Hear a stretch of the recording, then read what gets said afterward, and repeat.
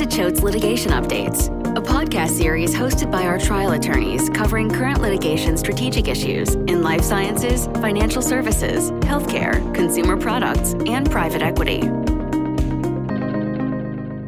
Hello and welcome to all of our listeners today. This is the Choate, Hall and Stewart podcast series on what we can expect legally in a putative Roe versus Wade gone world. That is the Post Roe world. My name is Joan Lukey. I'm the co-chair of the Complex Trial and Appellate Group at Choate. And with me today are Christine Savage, the co-chair of the Healthcare Group, and Alison Reif, the chair of the Employment Group. This is the first in a series of substantive podcasts, but this one is an overview to give you some concept of the issues we expect to come up in our respective areas if the leaked decision stands in substantial part. And we recognize that may not be the case. But let's jump right in with healthcare. Christine, what kind of legal questions are you hearing from healthcare providers in light of Justice Alito's leaked opinion? Well, Joan, there's a number of issues that have been percolating up from both individual clinicians, hospitals and clinics, and even funds that invest in healthcare businesses. Among the individual providers, they want to know what's the potential impact on state licensure if they practice in multiple states with very different laws. For example, could one state with an abortion ban or restrictive abortion laws take action to restrict or terminate a physician's license to practice based on that physician's activity in another state where that activity remains lawful? We also have individuals and institutions concerned about potential civil or criminal liability if they provide services to someone who has traveled from a state where those services, and that would include abortion services, and based on what we're hearing in the news most recently, even potentially contraception services, states where that may become illegal. And we're already seeing a number of states, including Massachusetts, where legislative proposals are being introduced to shield people from being sued or extradited for providing care to patients who have crossed state lines to access care. Even investors are confronting questions about whether their investments in femtech or reproductive health or health IT generally are now less attractive or too risky given the regulatory concerns or compliance costs. Well, that's an interesting set of problems. What about the potential impact on medical education? That's a really great question. And the answer is going to depend a lot on whether in a post-Roe environment, states limit those laws to restrictions on procedures themselves or extend the law to prohibit the counseling of patients or the education of providers about diagnoses and treatments that might implicate those procedures down the line. It really, frankly, starts to feel like a series of law school exam questions. By way of example, what does the training surrounding the diagnosis and treatment of an ectopic pregnancy look like in a state where a surgical procedure to address that condition could be considered an abortion? Or how could a clinician follow the Hippocratic Oath to do no harm and state law if they're prohibited or limited in their ability to advise a patient that they could seek other treatment in another jurisdiction? Can or should clinicians offer genetic screening of embryos or pregnancies in certain states if termination or discarding of the embryos is no longer an option for those patients? So there's really a lot to think about from the medical education perspective, both in terms of where students may wish to seek to be educated and what their training attending physicians are able to teach them along the way. Let's turn for a couple of minutes to some of the hot topics in the employment and employee benefits sphere. Alison, what types of questions are you fielding or anticipating employers will have if the final opinion is not markedly different from the leaked draft? Sure. So I can foresee at least 4 sort of buckets of questions that employers will have from their employees. The first one is pretty simple, and it's just expect a reaction from your workforce. They're having one now, and it will be renewed when the final decision comes out if it doesn't change materially, or frankly, even if it does. So, for example, employees might want time off to attend protests. So think about your time off policies and what that kind of time might be covered under.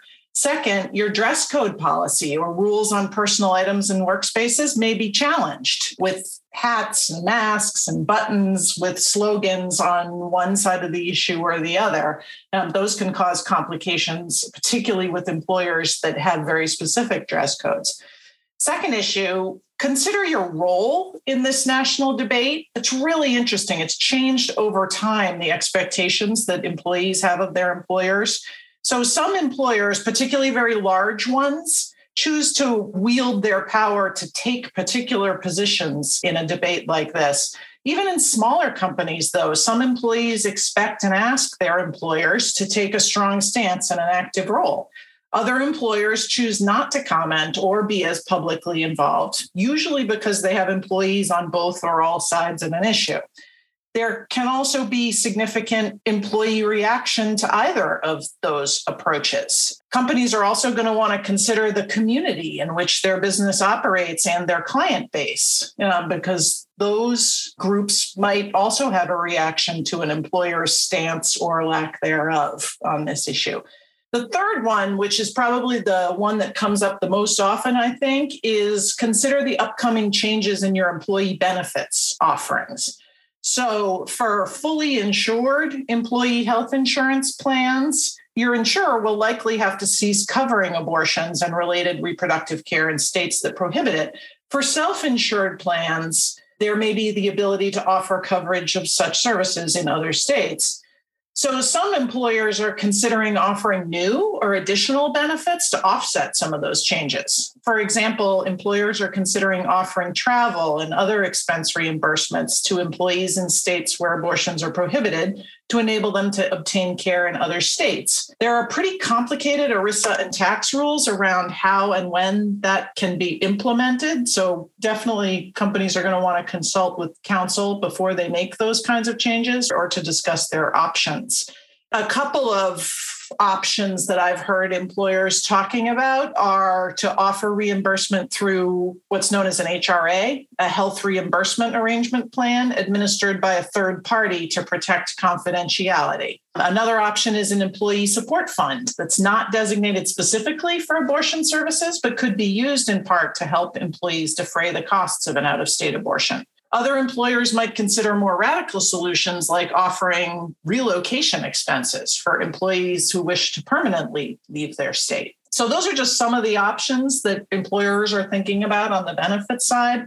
And then the last and fourth category that I'm seeing employers at least start to think about, it's not here yet until there's a final decision, but there may be potential discrimination claims. So gender, religion, and pregnancy are all protected categories at the federal level and in most states. And in some states, political affiliation is also a protected category that's indirectly implicated in the issue. So I can see claims burbling up on all sides of this once the decision becomes final. So that's the employment overview. Joan, I imagine you have thoughts about litigation issues and risks in the Post Roe world. Alison, you're absolutely right. There are a lot of issues in this area that will percolate into litigation, unfortunately. Now, the first thing to remember is what the Supreme Court is apparently intending to do based on the leaked version of the opinion is to give back to the states individual control over all abortion-related issues. Right now, 21 states either have laws that will take effect immediately, or they have announced their intentions to enact laws. Another 7 are leaning in that direction. So, of course, what you have to consider as employers out there is how many of your employees, if any, are in any of those states. And then it requires a state-by-state analysis. And Choate right now is preparing via its task force on this issue, which is multidisciplinary, to track and be prepared to respond, to help you and to guide you in the instances where you would be better served with local counsel in the state. In some instances, the issues will be relatively uniform and we can help you in all of the states. It's not just a question, though, of whether you have employees in one of the restrictive states. It's a question of whether individuals who live in those states work for you and what the impact is if they cross over and try to seek reproductive right procedures, for example, in Massachusetts, a state or whatever your home state is, that is not a restrictive state. If you're a healthcare facility, and this is a little bit of what Christine was talking about, you also have the issue of what happens with patients from a restrictive state coming to you, and what are the considerations for you of whether you may be under that particular state's law charged with some form of aiding and abetting, unless your own state has adopted a statute similar to what Christine referenced, which basically prohibits any attempt to use extraterritorial jurisdiction over Massachusetts employers. And of course, if you're an academic institution, if you have a medical school, that's something that Christine has already talked about. But you also are going to have students from restrictive states, and you likely have a medical clinic of some type on your campus for the benefit of your students. And perhaps you will even have certain prescription services for your students. Again, you will be looking at whether the particular state from which the student comes has purported to have an aiding and abetting provision, which says anybody who helps, wherever they may be, is liable under our state statute. You will have to consider when you're assessing the risks whether it is a civil liability or potentially whether there is criminal liability. And then you will have to consider what happens when the insurer in the individual state is unable to provide the coverage, and what your obligations, as was alluded to by Alison, are in terms of trying to equalize benefits nationwide, if that is your practice. And again, if you're academic, you have to consider whether a group plan that you offer for insurance presents problems in those states, and probably it will be a good number of them who use an aiding and abetting provision to reach anybody who is involved in the process. And just as a very brief example, Uber has announced its intention to indemnify any of its drivers who are hit with civil penalties or damages in the bounty states for assisting in transporting patients for such services in or out of state. So there are a number of issues to watch out for, and we're glad to help you do it. There are also a number of risks. What exactly is going to be the position of the states with whom you may have to interact because of your workforce or your patients or your students? Is it a full aiding and abetting statute that really reaches everybody, or does it require you to have some kind of reach into that state? And how many of these states will actually try to exercise full-blown extraterritorial jurisdiction? And what that means is simply, are they going to try to claim that their state laws can be applied to you as an employer or a hospital or an academic institution in another state? Historically, that was an easy question to answer. States had authority or jurisdiction with their own state, but not beyond. That issue is a lot murkier now than it used to be as we become a more interconnected world through the internet and otherwise. And at the end of the day, the question for you is going to be, what is your risk tolerance if you want to engage in workarounds, if you want to provide a confidential fund to cover medical benefits, if you want to cover the expenses for an employee who must travel out of state to get reproductive benefits?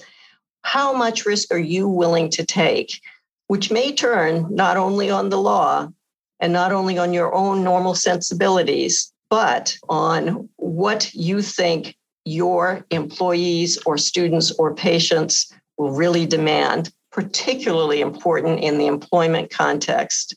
The litigation in this area is likely to be broad. Some could be proactive. Someone somewhere is going to challenge these attempts at extraterritorial jurisdiction, for example. But most will likely end up being reactive and very state-specific, something that we can help you with. So we hope this overview gives you an idea of what this podcast series is all about. We have also got, for your listening pleasure, a podcast involving retired Chief Justice Margaret Marshall, our senior counsel here at Choate, who is going to be addressing issues about how this may extend into areas other than reproductive rights, as Christine mentioned at the beginning. And in particular, you will recall that Chief Justice Marshall was the author of the Goodrich decision. which is the gay marriage decision. And that is expected by many of the legal pundits to be the next area at risk. So we encourage you to listen to that podcast and to be on the lookout for another 6 to 12 podcasts in the works that are in more detail in each subject matter area. Thank you for joining us, and we hope you found this podcast valuable. And thank you, Alison and Christine. Great as always to be with you. For more information, please visit www.choate.com. You can also listen to additional podcast episodes in the newsroom of our website and subscribe to them wherever you listen to podcasts, including iTunes, Google Podcasts, and Spotify.